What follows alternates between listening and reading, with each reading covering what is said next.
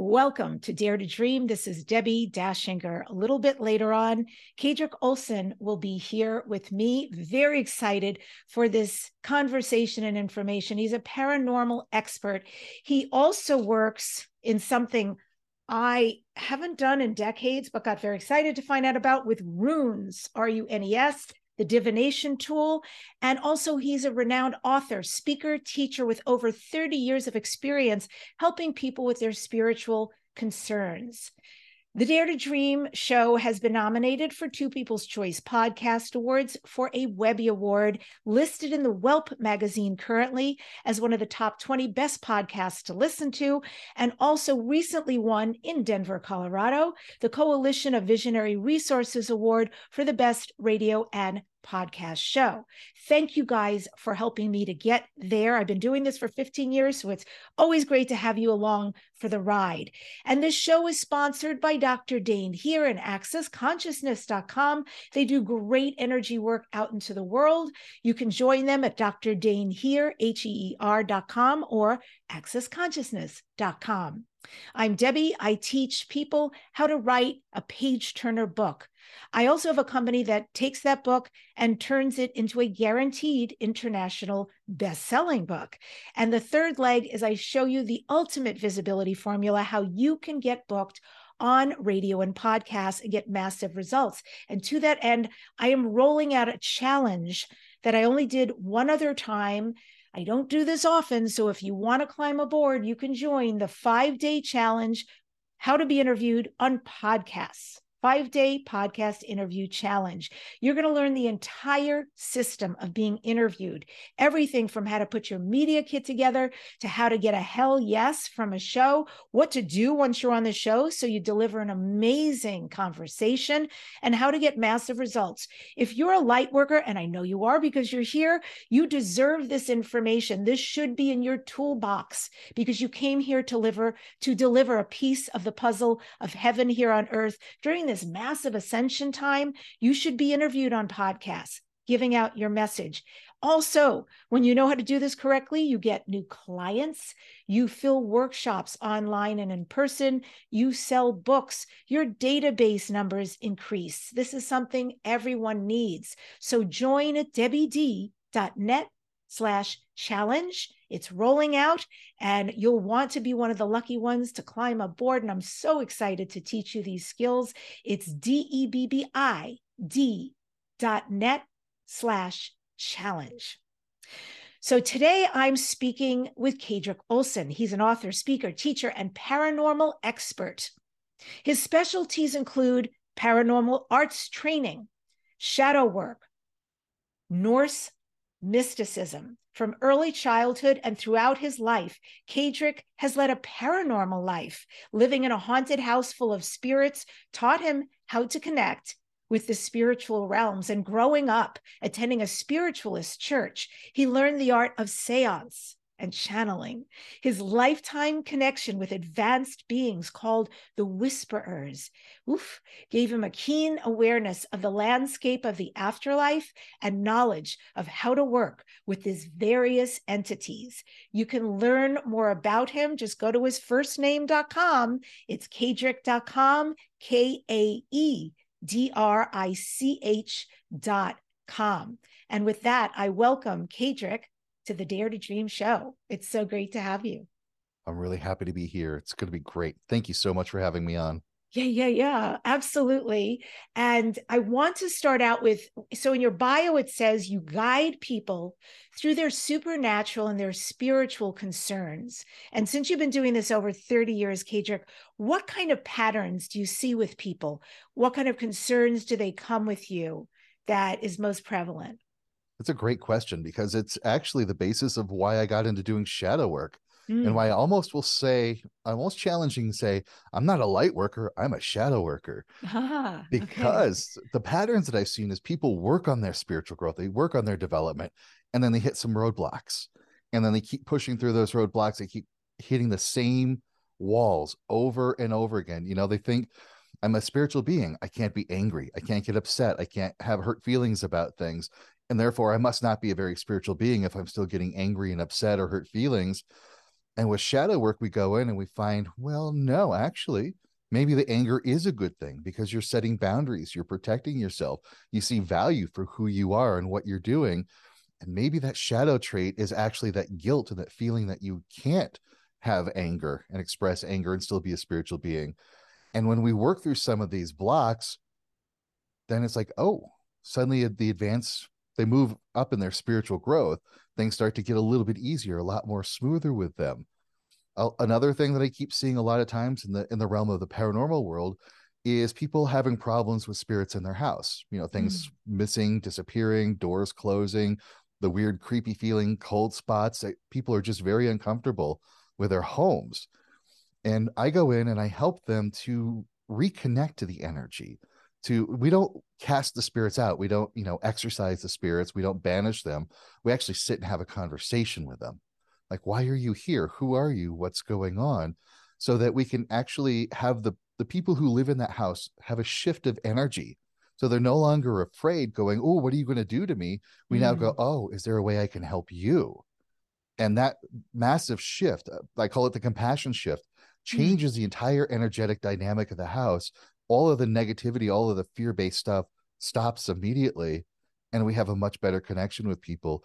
And the biggest problem out there is a lot of the media tells us that the paranormal is scary, that the supernatural is this frightening, terrible thing, when it's just a natural, normal part of our world. It's a natural part of being human. And when I help people connect with that and realize that, their relationship with the spiritual beings around them improves drastically. Because this has been going on for you since you were born. You grew up in a house, I think you described it as like a portal for all sorts of beings and energies to come through. Tell me, what was that like?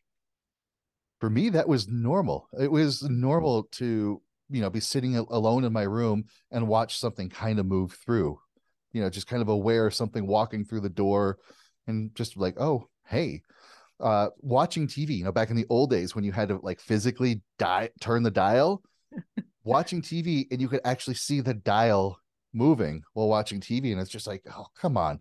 I was watching that. Let's change this now. Coming home, setting my coat down on the bed, turning around to grab something off my desk or a shelf, and then I go turn around to go hang my coat up again and my coat's gone. And it's just like, God, come on, guys, what are we doing here? And, it would show up in another part of the house later on. And it's just like, okay, thank you. It was most challenging going to sleep, though, because I was sleeping alone in the basement as a kid. And they were so active at night. I could feel them like playing with my hair, jostling the bed. I was super sensitive, so I could feel them in the room. For the first several years, I had to sleep with a TV on right next to the bed because the electromagnetic distortion from the TV created a buffer space so that they couldn't mess with me. But I started learning shielding techniques. I started learning how to shift energy. I learned how to set boundaries and say, it's cool that we talk. It's cool that we can communicate and connect, just not in my room when I'm sleeping. So I learned to set those boundaries and put up shields on the walls. And then I could finally sleep without having the TV on.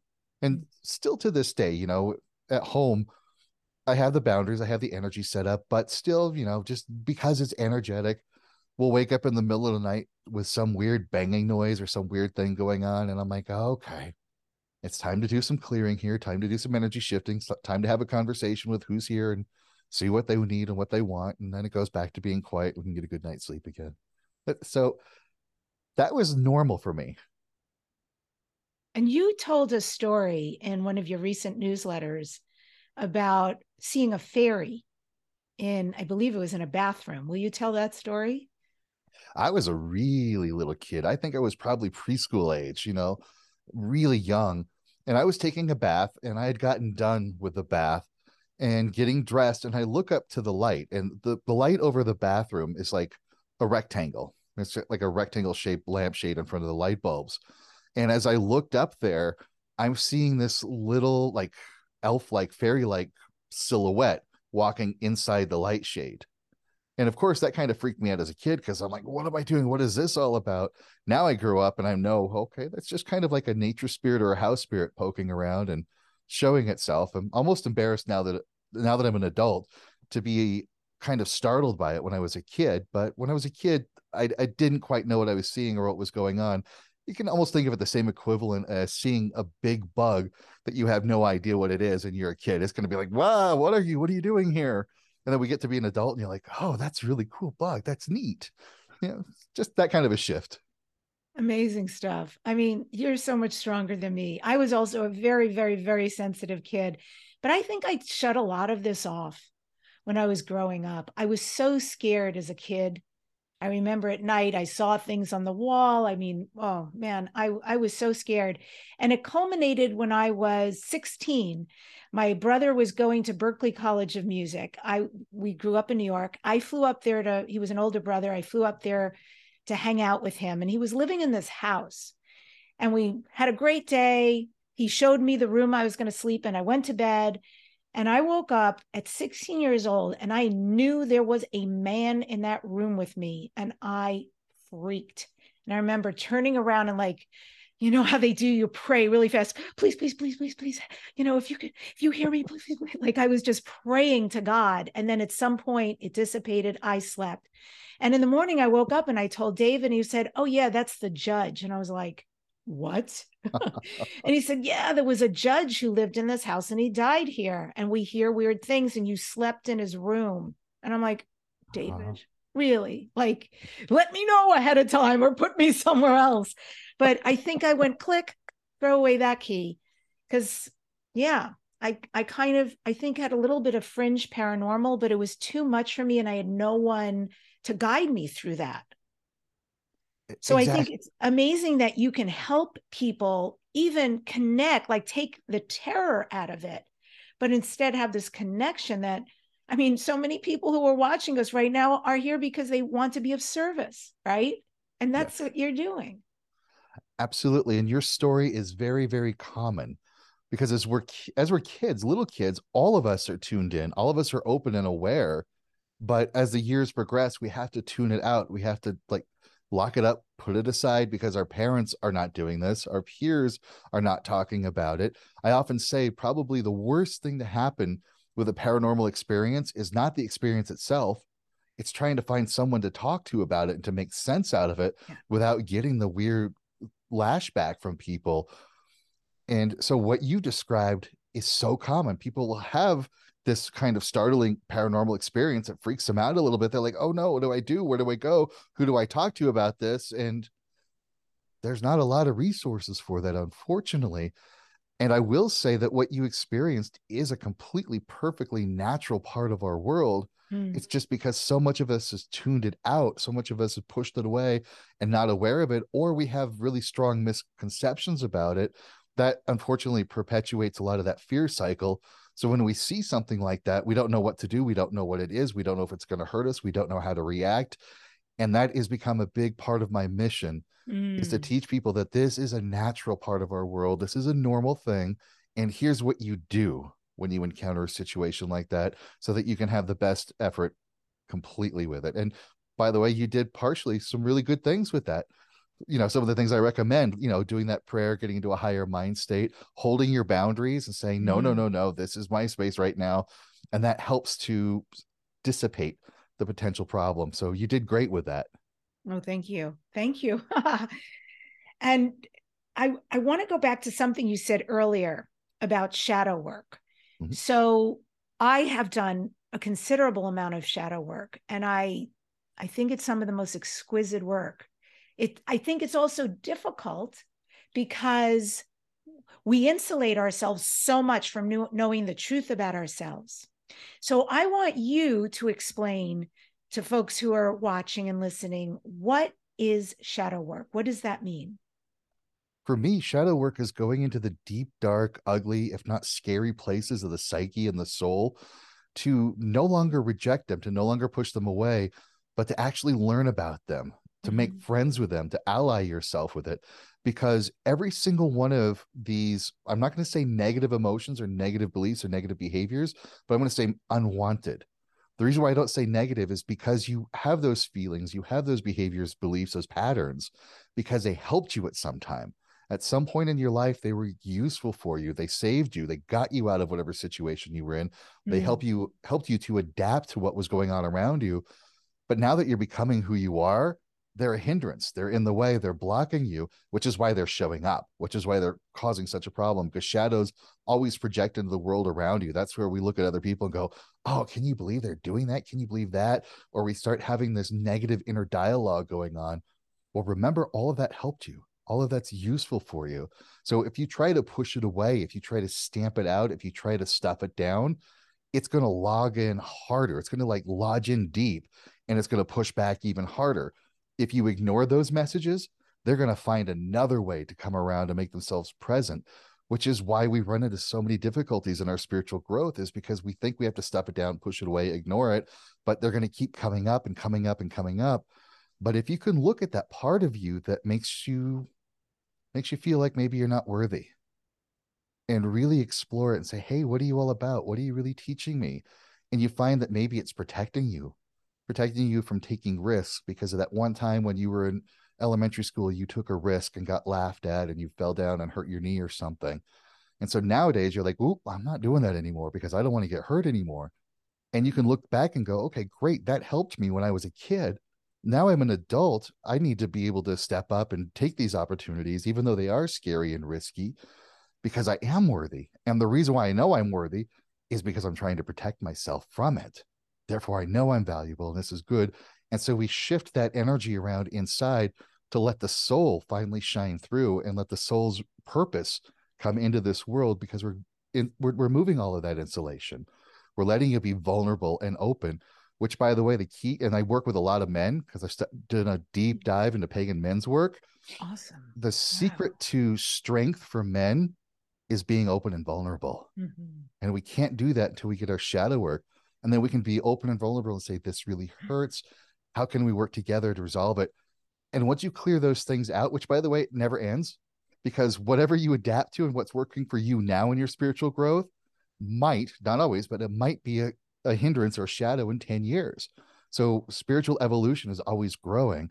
And I teach people those skills to work with their shadows, so that they work with their shadows now, they do their spiritual growth 5-10 years from now, they have those skills built up so that they can work through those shadows to move to the next layer, which then they keep working on their shadow work and they're part of their growth. As long as we're growing and ascending, there's always going to be shadows. So we need to be able to work with that in some way. What do you think about the saying, one finger pointing at you, three fingers pointing back at me? Because that's something I used a lot in shadow work. Most of my shadow work was around that. Like for me to list every single place that anybody who pissed me off, right? Anybody who annoyed me, anybody I had complaints about, and to list them specifically, what were those complaints? And then here's where the difficult thing was, mirror, mirror, right? What I see in you actually exists in me, and it annoys me about you because I have not healed it in me. So that was my shadow work, and to like, oh, that's impossible. That can't exist here. That's just them, right? So there's a lot of separation until, I would often get myself in a state, like very vulnerable state, to unearth, to go deep dive, to find out what is going on inside of me.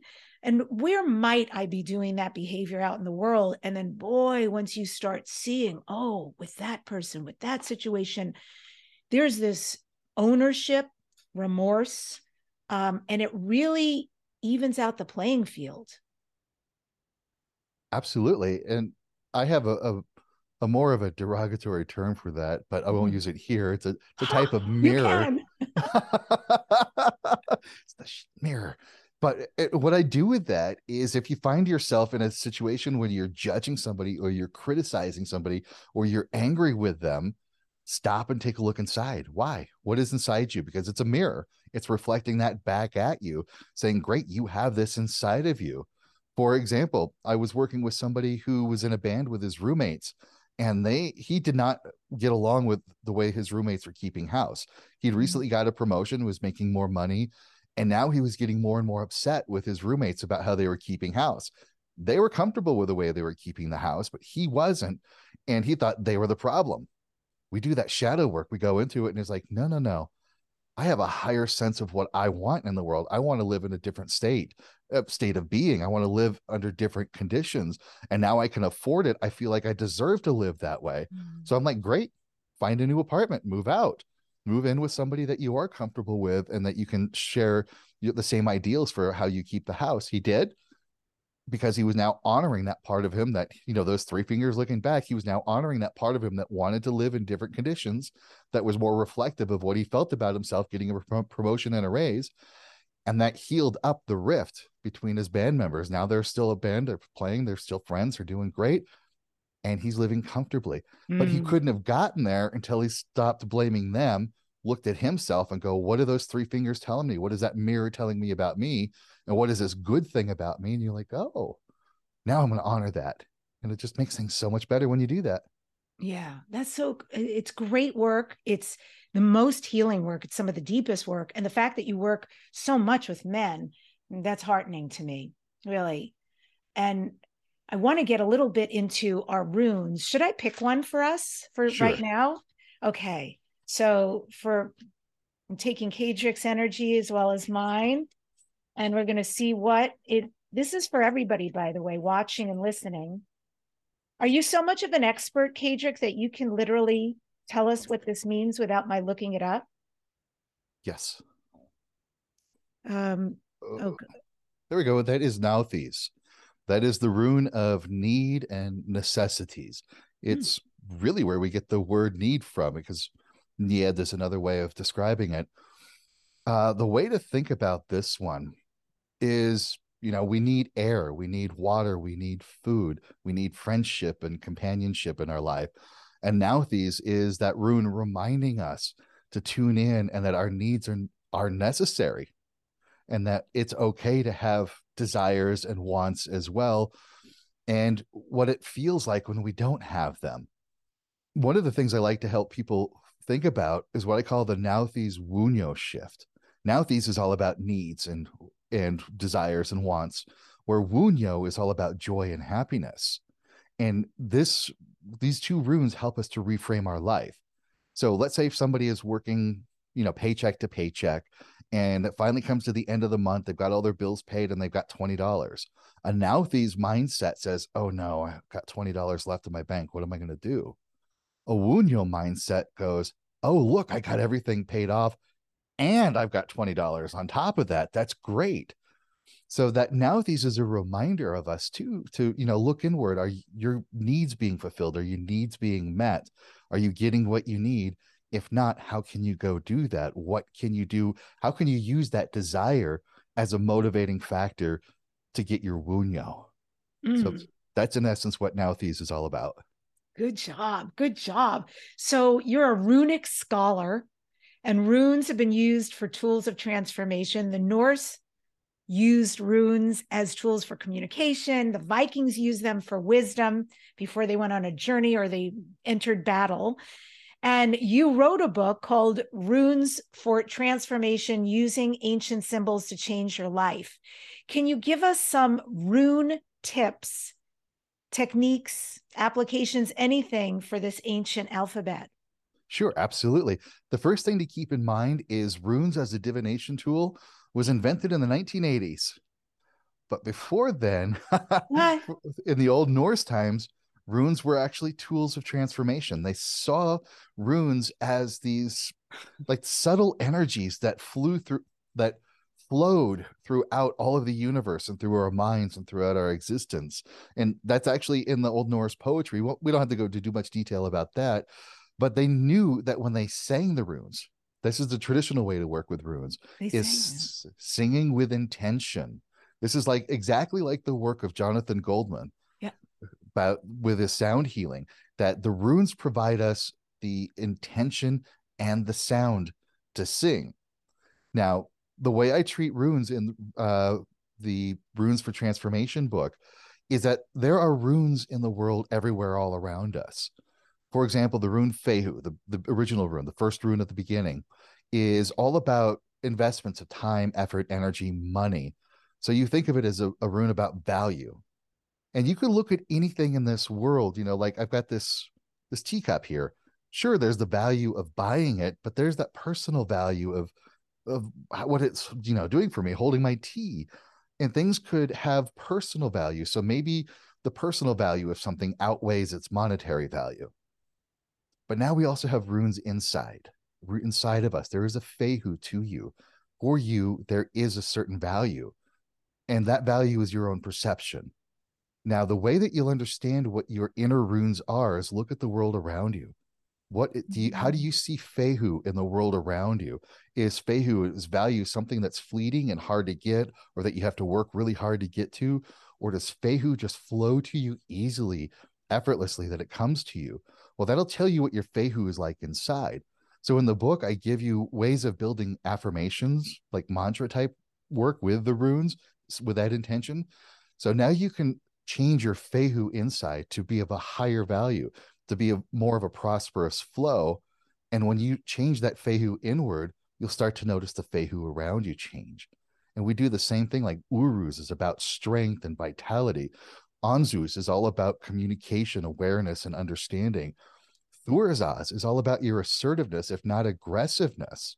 Like, what degree can you take it? And when we look at all 24 runes, we realize as a human being, these are spiritual qualities within all of us, even if they're the hardest of times, like Hagalaz is about natural disasters and natural disruptions. It's still a natural part of our world. And how do we work with that one? And so I teach people how to look at those runes, how to internalize them, how to see them reflected in the world around them so that they can transform the world around them from the inside out. Are you Viking? Do you have Norse ancestry inside of you? Yes, I have Norse ancestry, from Sweden and Denmark, that sort of thing. Yes. You look like it. Like I'm obsessed with that stuff. I watch every TV show, movie about Vikings. I think they're amazing, frankly. I mean, they were badass. You didn't want to mess around with them. You wanted them on your side. But my God, they were so deeply spiritual, the way they operated. And I love how equal women were in that society. It was quite beautiful. And they had their own shamans. And I listened to your music, by the way. So you should tell people we're talking about the runes were meant to be sung. You have albums out. I was listening to Sigfrida's Prayer quite a bit, where you're singing and speaking and chanting. So tell us about that. Absolutely. This is a form of Galdr. Galdr is an Old Norse word for singing the runes. And we don't know how the Old Norse really did it. That just never got documented. There's not an unbroken chain of one person teaching it to the next. We can guess at how Galdr was done. We can guess at it. We can put it together. And there's some really good bands out today, like Vardruna and Heilong and Nutland. And I've seen Heilong in concert. Yeah. Oh, it's amazing stuff. Yeah. Well, my take on it is that there are 7 vowel runes, what we consider vowels, 7 of those in Old Norse in the runes. And I put them along the length of the spine. They match where the chakra points are. That wasn't intentional. They just do.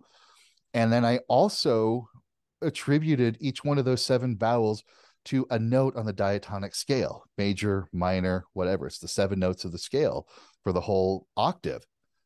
Knowing that these are vowels, knowing that these are now musical notes, I can take Old Norse prayers, I can take runic inscriptions, such as Laukaz Alu, which is an ancient healing formula, and I can create music out of that because now I know what notes correspond to that one.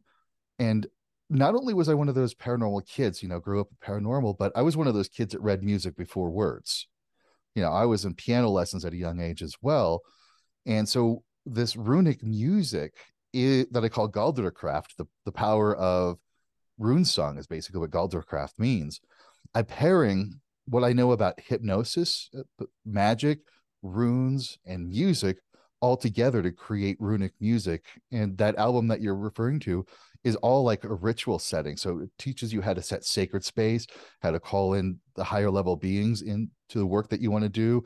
And then maybe you want to do some healing magic. There's a song for healing magic. Maybe you want to do some prosperity work. There's a song for prosperity work. So, and then there's a song there called Eli Leaf Solu, which is all about closing that ritual so that you were absorbing that higher energy and moving into a higher state of being. Because Eli Leaf Solu basically means soul magic for eternal life. And so this whole album was designed as a ritual under that principle of modern Galder work that I've invented. Where can people get the music? If you go to my website, kadric.com, and you click on the runes tab, you can scroll down and it'll take you to the Galdercraft page where you can download the rune music. Easy. I like it. Thank yeah, you. It's worth it. Yeah, I listened to a couple of them that you had available for us to hear, and I was really entranced. I'd be interested in hearing some of the other ones you're talking about, the magic and the prosperity, and sounds delicious. And that's all on Soul Music, the album? It's all on Soul Magic. Yep. Soul Magic. Okay. Yep. Beautiful. Wow. I love that. I love that. Love that. And so what do you do with all this Viking stuff that runs through your veins and fascinates you? How do you use that out in the world? That's a very important question, because when we talk about those advanced beings I've worked with, the Whisperers, for my entire life, there were quite a few years when we had some knockdown, drag out fights about the stuff they were giving me, because I basically was throwing it back at them saying, this is useless. This is nonsense, because who's going to use this? You can't take it out into the world and make something with it. And they're like, okay, fine. So we came to an agreement that all of the information I get from them now has to have a practical benefit. It can't be like this nice, happy, great thing just to know and have it that you can just tuck away and pull it out for trivia. You've got to be able to use it. And the way I look at the Old Norse culture is their spirituality was infused throughout their daily life. They literally coexisted with the Huldufolk, the fairy folk, the people of the land. They literally coexisted with their ancestors. They knew they existed in a paranormal world. They knew they were spiritual beings. And so that was incorporated as a big part of their world. And unfortunately, a lot of times today, we separate our spiritual from the day-to-day stuff. So when I have somebody come to me that says, oh, Odin is my patron, or Freya is my patron, or Thor is my patron, and I'm like, great, how do you honor them? And I hear, well, I've got a statue of them on my altar at home, and I'll raise a horn to them and I'll leave them offerings. And I'm like, great, what else are you doing? And they're like, what do you mean, what else? And then I'll talk about what I consider sacred actions. Like if you're working with Odin, a sacred action to Odin is about teaching and leading and guiding and helping people, also learning. A sacred action to Thor is making sure your home is safe and protected. A sacred action to Freya is making the world a more beautiful place and recognizing the beauty that's everywhere, sharing the love and connection and prosperity. So I'll talk to them about how can you take a sacred action in honor of that deity so that your life becomes not only a prayer to those deities, but a prayer to your higher self, because you are living your spirituality, not just doing it in a ritual setting. Because I think everything you do in ritual has to have a direct application to the physical world. Otherwise, you're wasting your time. So I work with a lot of this Norse stuff in that practical way. Like, where can you find the runes in the world? Where do you find the influence of the deities in the world? How can we work with the spirits on a day-to-day basis everywhere? So to me, it's got to have a practical. My saying is, I want your head in the clouds. I want your head just going off to the other dimensions, but I want your feet firmly on the ground. I want you rooted in place and making practical, beneficial use of this stuff. Mm-hmm. Who do you give homage to yourself, and how do you take action for that in your life? Big time to Odin. Because I'm teaching, I'm learning. I'm never done learning. I'm always trying to absorb stuff. I'm always learning all the time. So to me, it's that teaching, leading. I'm building online courses. I'm doing podcasts. I'm spreading this message as far and wide as I can. So Odin's big time. The Norse goddess Hel, she's big because a lot of the work I do is with the paranormal stuff and healing spirits. And she came to me a long time ago and said, I want you to help people learn how to die. And it was because people were getting stuck going into the afterlife. They weren't crossing over very well because they get hung up on all of their issues or all of their concerns or all of their fears.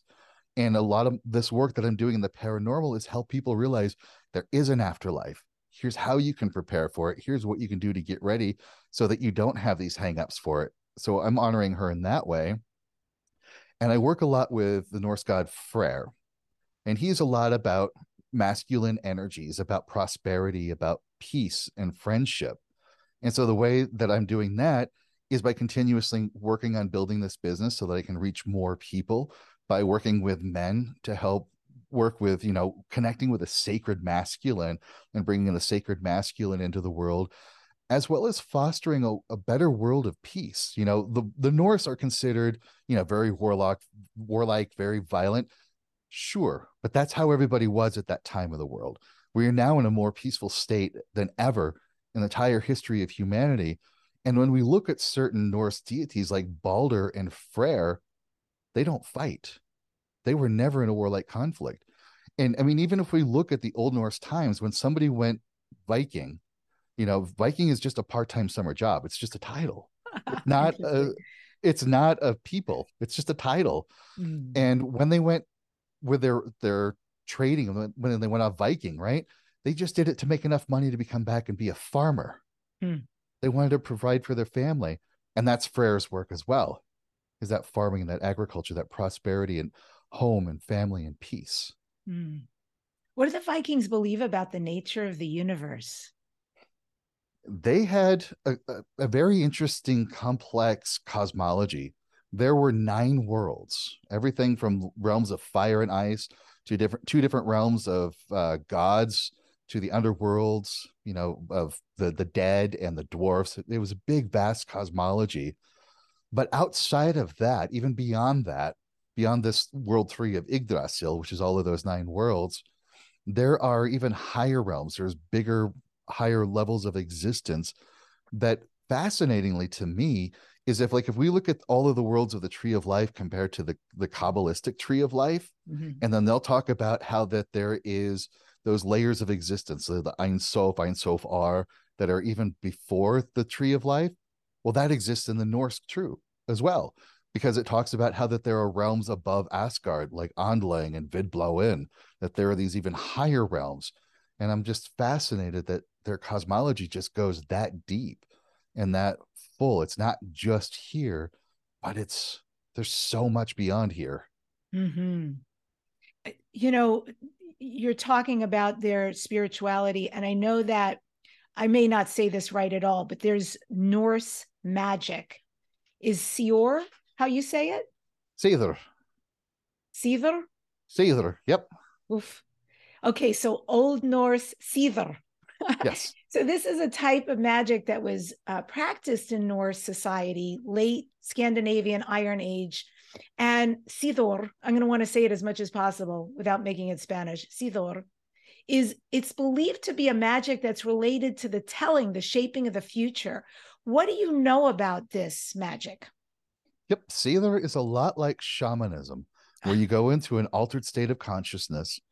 Usually the Seithkona, the Seithr woman, would be sitting on which I love. A chair that's up high. I don't want to use the word high chair, but that's kind of what it is. It was a raised platform. And she would go deep into her trance with music, special songs called Vardlocker, to take her into this deep trance. And then she would be able to speak of the future. It's called spow, to be able to because Seithr, doesn't that mean seer? Essentially, is it seer? It's really closely related to seething. Like when we get, so much energy, so much emotion that we're seething. And so that is kind of what they would be doing. They would almost be like, really get into that ecstatic state when they were doing it. So it seemed like they were seething. And that would be a lot about how their trance came through. Uh-oh. I'm with you. 100%. Okay, great. No problem. Sorry about that. But yeah, they would basically go into an altered state. Spow is one form of it. They would also do Hamaramer, shape shifting.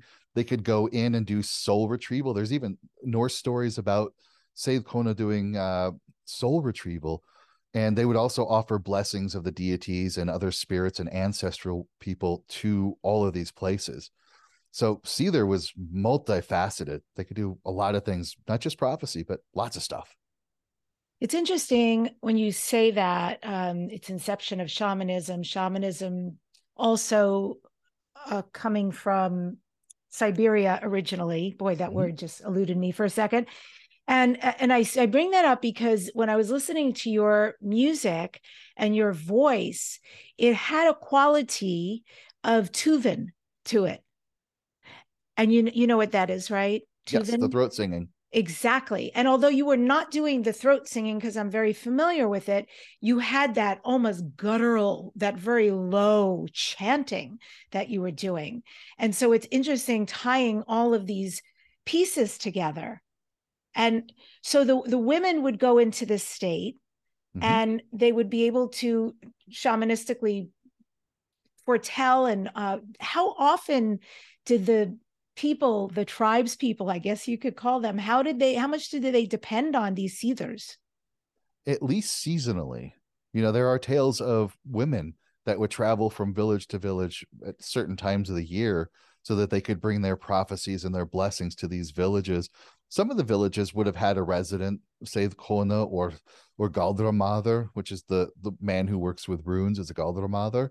They could have been resident ones there, but sometimes it was pretty regularly. Sometimes it was just seasonally. There's no consistent stories about how often. And your Odin is connected, right, to the magic because he's the god of wisdom, divination, magic, death, war, poetry, etc. So he's very much in there. Indeed, Odin not only is one of his names is Galdra Father, the father of rune magic, but also he asked Freya, Lady Freya, to teach him how to do Seidr because she's the great teacher of Seidr. So Odin knows Seidr magic and Galdr magic. He's affluent in both of them. He's affluent. Oh my gosh. Yes, that's the right word. Not just fluent, but affluent in both of them. That's beautiful. And Viking healers, I believe they were called, and I want to say it properly because it's VOL, Volva. Is that the right way to say it? Say it? Yeah, Volva. Volva. So they were like the spiritual leaders, the healers in the Nordic society. Can you talk about the Volvas? The Volva and the Seidkona are basically almost the same kind of thing. They're just different words for the same, but the Volva that we see, for example, in the Poetic Edda, which is the Poetic Edda is a great resource for Norse mythos. And the very first poem is called the Voluspá, which means the oracle of the vulva, Spau being prophecy. And Odin basically commits a form of necromancy to raise the vulva from her grave so that she can tell him things that have happened in the past, things that are happening right now, and things that are going to go on to the future, all the way up to Ragnarok, the end of the world. Yep. So a vulva is more of a Spaukona, more of a prophecy woman, but it's the same kind of thing. She is definitely a religious leader, very highly respected and feared. But yeah, just another magic user. Have you had past lives, you think, in all of this? Yeah, I'm certain that there were a couple of Norse lifetimes. Definitely one that was a little bit more violent and brutal, but it was needed for my spiritual growth in this time period. And there was definitely one that was more mystical, more magical, that felt like it was a lot longer of a lifetime where I did a lot more work in there. So I know there's at least two. I hope you really go there, like at least at Halloween, if not times during the year where you do your beard and you put beads and bones and stuff in it. Like you have the look of the Viking. Wait. There's something interesting coming out soon where I'll be able to definitely get more into that. Absolutely. I've got some new work that I'm going to be bringing forward where I'll be able to do that. All right. Send me pictures.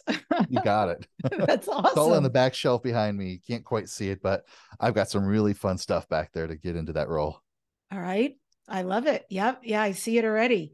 So let's shift a little bit back to shadow/paranormal. So unresolved shadows. So if we have stuff, and maybe you can give some examples, but I think you've already have pretty good examples, people who have a lot of anger, resentment, whatever that is being repressed and not expressed. If it is unresolved as a shadow, can it have paranormal consequences? Yes, actually, I see that quite a bit too. and I might be doing a variation of my current shadow course to include paranormal. The reason being is when we get an attachment, like a spirit wants to attach to us, it's attaching only because there is some sort of an energetic agreement. It's Mm-hmm. finding a homogeneous energy within our energy fields. And that agreement is not conscious. It's not logical. We're not saying, yes, you can attach to me and suck this energy out of me. But maybe, just maybe, somebody who has overworked themselves or exhausted, they're just pushing themselves too hard. Their inner world is saying, I need a break. I need to shut down. I need a break. And they're desperate for that. So they've got this energetic anchor point of stopping it. Now they're going to get a spirit that attaches to them that, let's say, is just like lazy and complacent and compliant. And they're now sharing this energy back and forth. And so this person suddenly is like, oh, I just don't feel like doing anything. I'm not motivated to do this or not going anywhere. Okay. And they're sitting there wondering, okay, I've got this work I need to do, but I'm not doing it. I'm just here. And it's like, okay, now we'll do our shadow work. And we'll go in and we'll see that there's this entity attached. And sure, we can clear the entity away. But if we don't go and deal with that energetic anchor point, it will come back or another one will come in. And we'll go in and like, okay, what is this energetic anchor point? What's the feeling of it? What's the message of it? What does that part of your body want to tell you? And it's like, I need a break. I need a rest. And we go, great, because your rest is important. It's vital. And I will work with them to schedule rest time and downtime for themselves, help them realize by taking a break more often, it makes them more productive, even though they don't realize it. Have them experiment and play with it. And then they'll find out they take their break, they have their rest, they're more productive.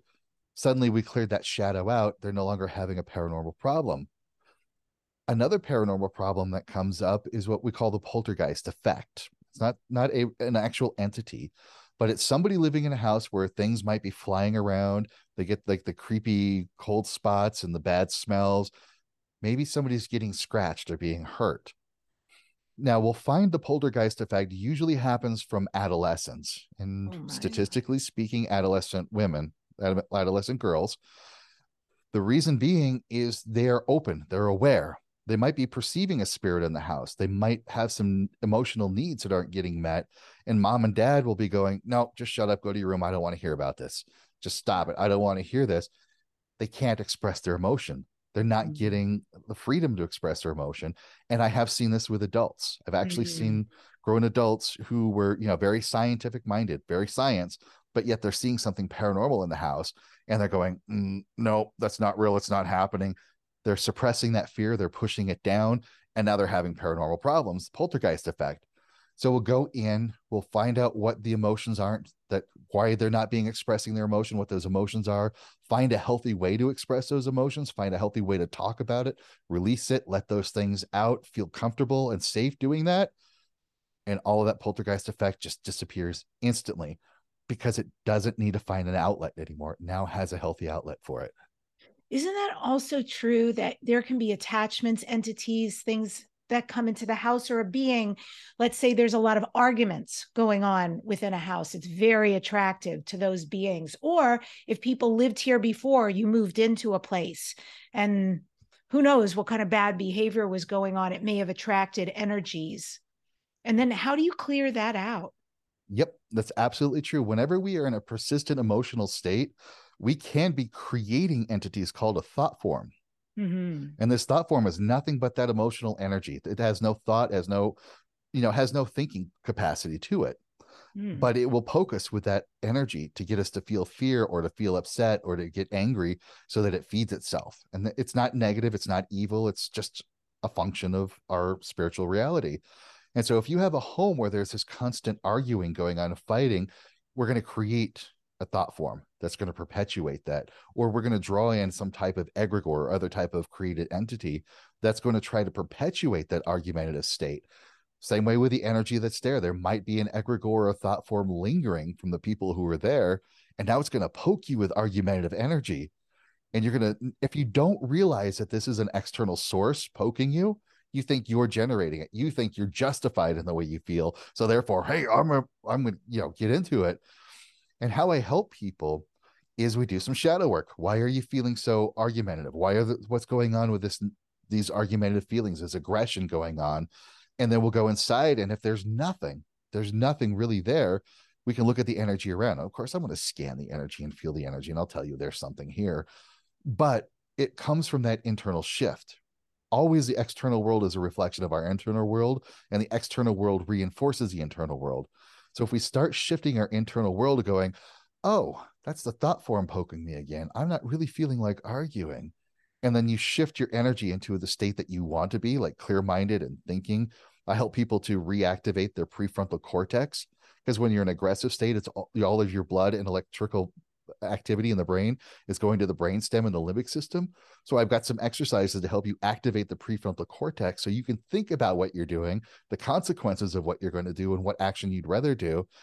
And that, in an essence, shifts that energy, starves off the thought form, and lets you take back your home so that you don't have to be under its influence anymore. Yeah.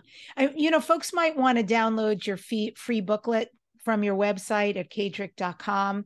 I did. And I'd like you to talk about that a little bit.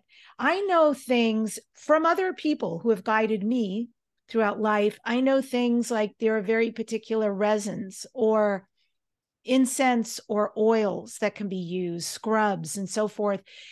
Could you talk about some of the ways we can clear our energy, known or unknown, I think it's a good time to be clearing energy on this planet. Absolutely. If I were to go to some resins, or if I were to use an incense, straight up dragon's blood is like, yep. Just straight up dragon's blood is like a sandblaster for energy. I can feel it just clear a room out like it's nobody's business. It's gone. Or if you want to make a combination of like some sandalwood or sandalwood oil, frankincense, myrrh, that helps to raise the energy of a room to help. But I would still rather you take a moment to sort of meditate, to relax, to center and focus of your mind. And I even have a meditation to guide people to do this. But then you connect to what your sense of sacred is, what sacred feels like to you. And it's unique for everybody. Everyone has their own sense of what sacred is. And you remember that the sacred feeling is like an energy, and energy flows where your attention goes. So if you were to have that sacred connection and you were to think about your head, bring your attention to your head, that would fill and surround your head, clearing out any negativity from your head, guiding your thoughts, your awareness. You can bring it to your heart center. You could bring it into the abdomen, to the dantian, to the power center there. You can do it so that it fills and surrounds your body and being. You could do it so that it fills the space around you. Just hold on to that feeling of that sacred connection, and let every breath you take bring in more of that sacred energy. Every breath you expel fills that room so it becomes stronger and brighter, more full of that sacred energy. And that pushes entities, negativity away, and it moves you to a more sacred space internally, sacred space externally. And if there was something there that was negative, it's not there anymore. And shadow work, does it help it helps the being grow. How does it help with spiritual growth? How does it actually navigate or put us more deeply on the path of spirit? Because the soul, our higher being, came into this world with a purpose. It came here with an intention. It came here with its own authentic nature, with its own energy that it resonates with. But the family, the communities, the societies that we grew up in, we had to adapt to fit into those. And a lot of times, for a lot of people, those societies and those communities are not conducive to who we are at the authentic level. And so we build up these layers of behaviors and thoughts and beliefs and feelings to adapt and to fit into that, which stops our spiritual growth. It stops who we are authentically. We do that shadow work. We clear those things out. We let go of that false identity of who we thought we had to be, who we thought we were supposed to be to fit in. And now you shine authentically with who you are. And when you do that, what's interesting to happen is you start drawing to you the people and the situations and the things that are in resonance with who you are authentically. And that creates this pattern of basically constructive interference where your positivity reinforces their positivity, and you start building and growing together. Now your soul is living its purpose. Now your soul is doing what it came here to do so that it can advance and grow and ascend on that path that it came here to do, where all that shadows that you picked up over the years is encumbering you, it's holding you down, and it's not letting you live that fulfilling life. And there's somebody you talk about who's the dark goddess. Who is she and how does she fit into all of this? I got into the dark goddess work because working with a lot of men, and a lot of the guys that I worked with have been overseas in the military, and they tell me about the dark goddess that shows up with them. Or if these guys have had some pretty traumatic stuff going on, the dark goddess shows up for them. And she shows up in many different forms. Sometimes it's Kali, sometimes it's Hecate, sometimes it's Lilith, sometimes it's hell. You know, we're working with the Norse, sometimes it shows up as hell. And they're pretty scared. They're pretty frightened by her showing up and the work that she's doing, because they're like, why? What is this entity? She's scary. She's dark. You mean they literally have a vision and they see a dark goddess? You betcha. And they interact? You betcha. And they don't understand what she's there for, why she's there, and it's scaring the heck out of them. And then I remind them, wait, this is a goddess. She's nurturing, she's caring, she wants for your benefit and your growth, but she's a bit of a butt kicker. She's going to call you into your deeper, dark places to look at those things that you don't want to see, so that you can draw strength for them, so you can bring light to them, so that you can grow through them. She wants to take those negative, dark things away from you, but it's not going to happen until you acknowledge it, until you work with it.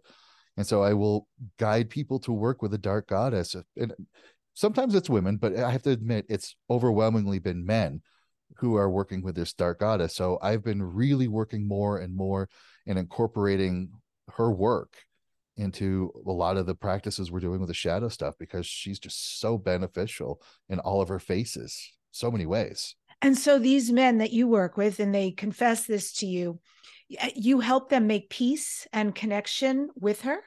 Absolutely. And get to the bottom of what this message is, so it can be resolved.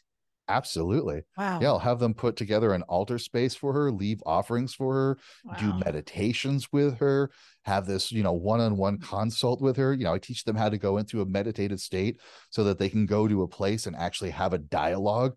Say, hey, what are you doing here? What do we need to do? And we'll work together to find out how this dark goddess can help them in their healing process. And she's phenomenal about it. But mind you, she's a butt kicker. She's scary when she does it, but it's amazing work that needs to happen. So she's not there to harm. She's there to get attention. And she does it in an arresting way. So people, sounds like most people run for the hills, but if they work with you, you help them to work through what's actually going on to get access, because there's good information there for their spiritual growth. Exactly. And being a shadow worker, I'm seeing kind of like the other side of some of these things, like gods and goddesses, dark goddess, even higher self, that doesn't quite sort of fit into the new age narrative. Like higher self can actually be a jerk. As part of my shadow course, we talk about the dark night of the soul, when everything in your life goes to heck and it just falls apart. More often than not, that's because higher self got involved and said, okay, this isn't working anymore. Hit the reset button, make everything fall apart. And I've actually come to a new model of how to work with higher self, because higher self exists in a timeless state. We live in a linear state where, 1 + 1 = 2. We have to follow a line, cause and effect, that sort of thing. Higher self doesn't. Higher self exists in a completely timeless state. But there are times when we're on a roller coaster and we're coming up on that first big hill, the big scary hill, right? And we're holding on for dear life, and we're wondering about, why am I here? Did I make all the right choices? Can I go back? I don't want to do this. I don't want to do this. I'm not here. Please stop, stop, stop, stop, stop. Meanwhile, higher self is back at the deck, at the beginning and the end of the ride, going, yeah, that was great. A lot of fun. Let's do it again. And we're stuck at that top of the hill going, no. That's hilarious. So I help people connect with that aspect of higher self, going, what are you doing? Why are we doing this? Why do we have to go through this? So that they get the lessons for it, and that they can have fun with a roller coaster ride. And I can actually use that model of the roller coaster to help people navigate through some of the most turbulent parts of their life, realizing that this is higher self guiding you through it rather than things falling apart. This is higher self saying, this is going to be fun and experience, even though things are going to go to heck. And this is going to be a little bit challenging and hairy, but have fun with it and experience it for what you're going to get out of it. And when you come with that point of view, it's like, yeah, all this turbulence I'm going through life, that was a heck of a fun ride. I don't want to do it again, but that was fun. Yeah. Because inherently 6 months, a year down the road, you are completely different. When you take it on, right? You don't run away from it. Everything will be changed. In the moment, it sucks. But when you get past it, you're like, thank you, thank you. Yep. Yeah. And I so appreciate the reframe you just gave that, because I'm even taking it globally, thinking about your example about what we all go through at multiple times in our life.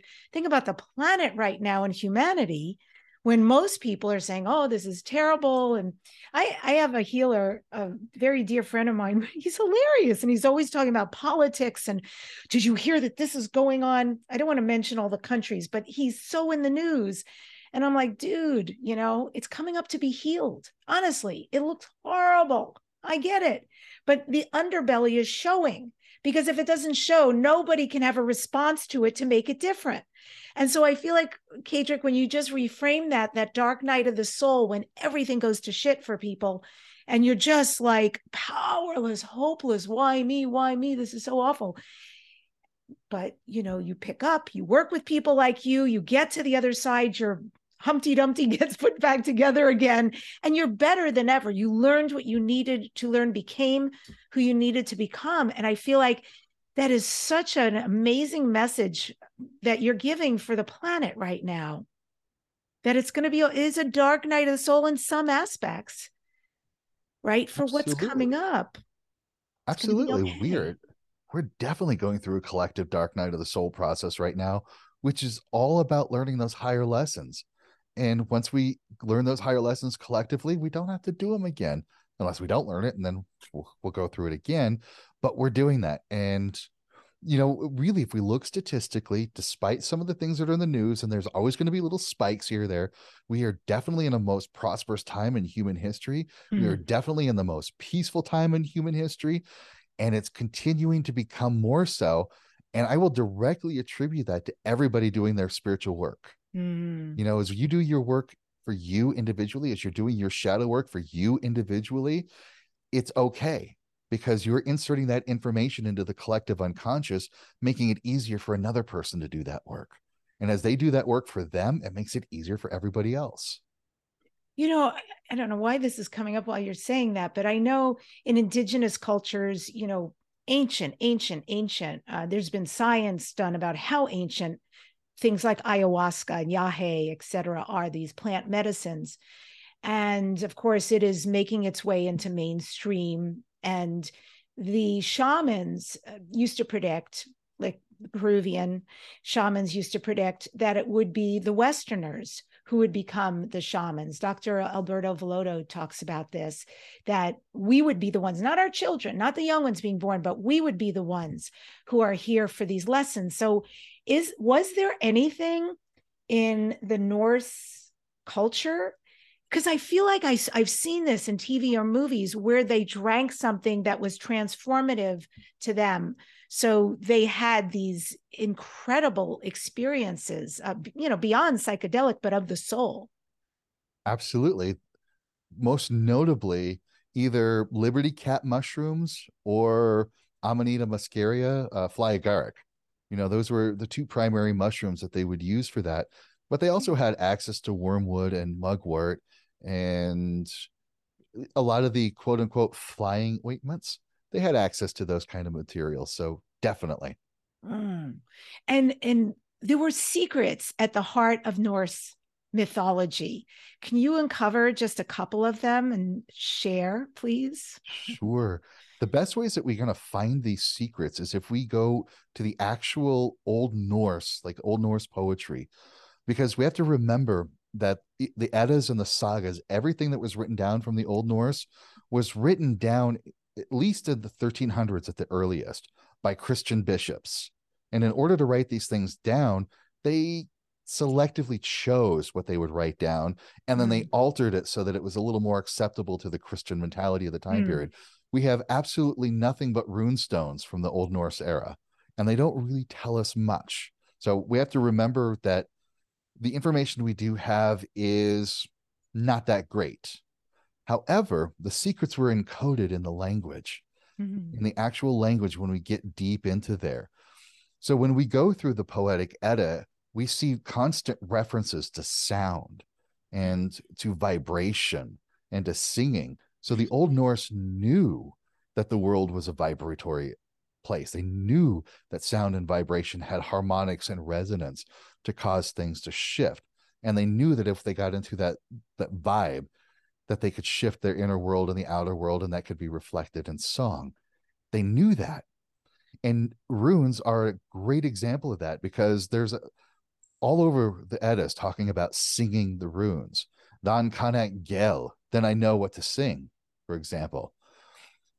And the Poetic Edda tells us when Odin is hanging on Yggdrasil, the world tree, to discover the runes, he talks about runes coming from a time before time, in a place before things existed, where they were shaped by the high holy rulers, the gods before the gods, and that they were sung by the Fimbulthulr, the great singer. So it tells us that runes are this vibration that exists before there's light. Because when our world came into existence, that's when we get light and matter and form and sound. But runes existed in a place where that didn't happen.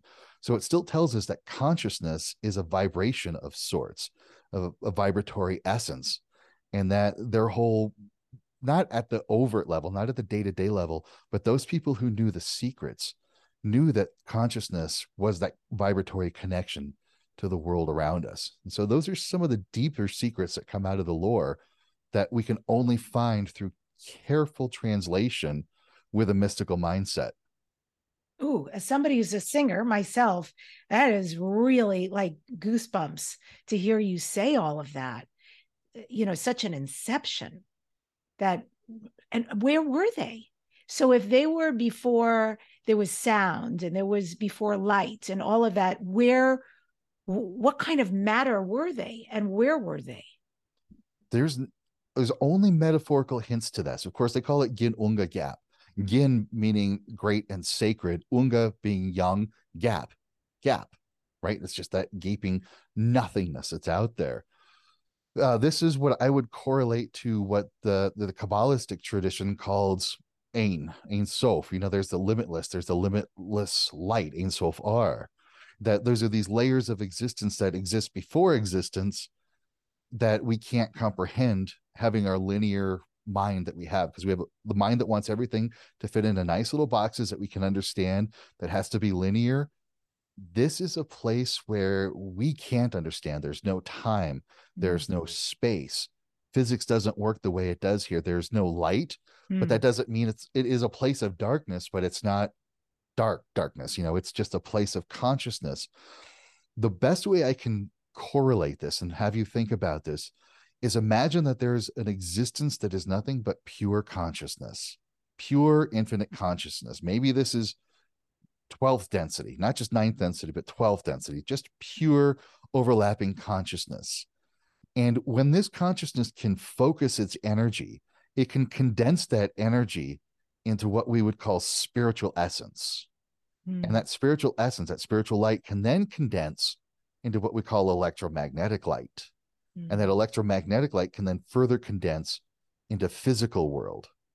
And so that's our connection to this Ginic layer of reality, to this time before time, is it's just a condensation of source energy. So we are all spiritual, physical, source, everything. And that's what's kind of hinted at in Norse lore. Amazing. Kadrik, you're going to be speaking at the Conscious Life Expo. Indeed. It's February 10th through the 13th, 2023. I will be there. Excellent. And folks can register live or live stream from anywhere in the world. I will have the link in the show notes so you can get your tickets. I highly recommend you do. If you're enjoying Kadrik, you can get to see him in person. Tell us what you're going to be talking about. Are you going to be on a bunch of panels? You're doing workshops? You'll probably have a booth. Tell us all about that. Yep, I'm doing a panel on divination, and I'm definitely going to be talking about runes as a not just as a divination tool, but in the way that I work with runes now is I teach people how to use runes as a means for communicating with spirits. Because it helps you to tune in your intuition. And I'm doing a workshop. I'm really excited about this workshop. It's basically higher self activation through shadow work. And I'm going to give you some practical real world examples that you can use, some hands on techniques for doing shadow work to get yourself out of the way so that you can actually not only communicate with higher self, but become the living embodiment of your higher being and recognize when a shadow gets in the way so you can let that go and start living that higher, fulfilling life that you were meant to do. Mm-hmm. Well, this is Dare to Dream. What do you next dare to dream? What are your future dreams and goals? I'm always creating online courses and I'm always trying to build and reach more people. So that's my big step right now is I've got a bunch of online courses like at kadrick.teachable.com. One of those is big shadow work. I've got a new course on there about how to do seance, but I'm going to keep building these courses and I'm going to keep getting that message out there. And so my dream really is to keep teaching, to reach more people, go to more conferences, more conventions, and keep teaching. And that's really it, is just how do I reach more people to share this message? That's where I'm daring to dream. Beautiful. And, you know, when we were just about to start the show, you and I, you said something about star seeds. And I just feel like that's where I want to end up. What is your message right now for all of us about star seeds? Oh, it's a complex one. That they are here, that there are beings, definitely. And here's what's kind of the whisper coming through, the whisper that's coming through, and it's going to be from my unique shadow work potential. Remember, if star seeds came to this world to help in today's world, because this is when humanity is shifting and making this big shift. But if you were these higher level entities and you were these high level beings, you have to down res from seventh density, ninth density, whatever it is, sixth density, to get into this third density. And in order to do that, you had to have some lifetimes that may not have been the greatest, but you had to do that so that you could down res in a past time where that was acceptable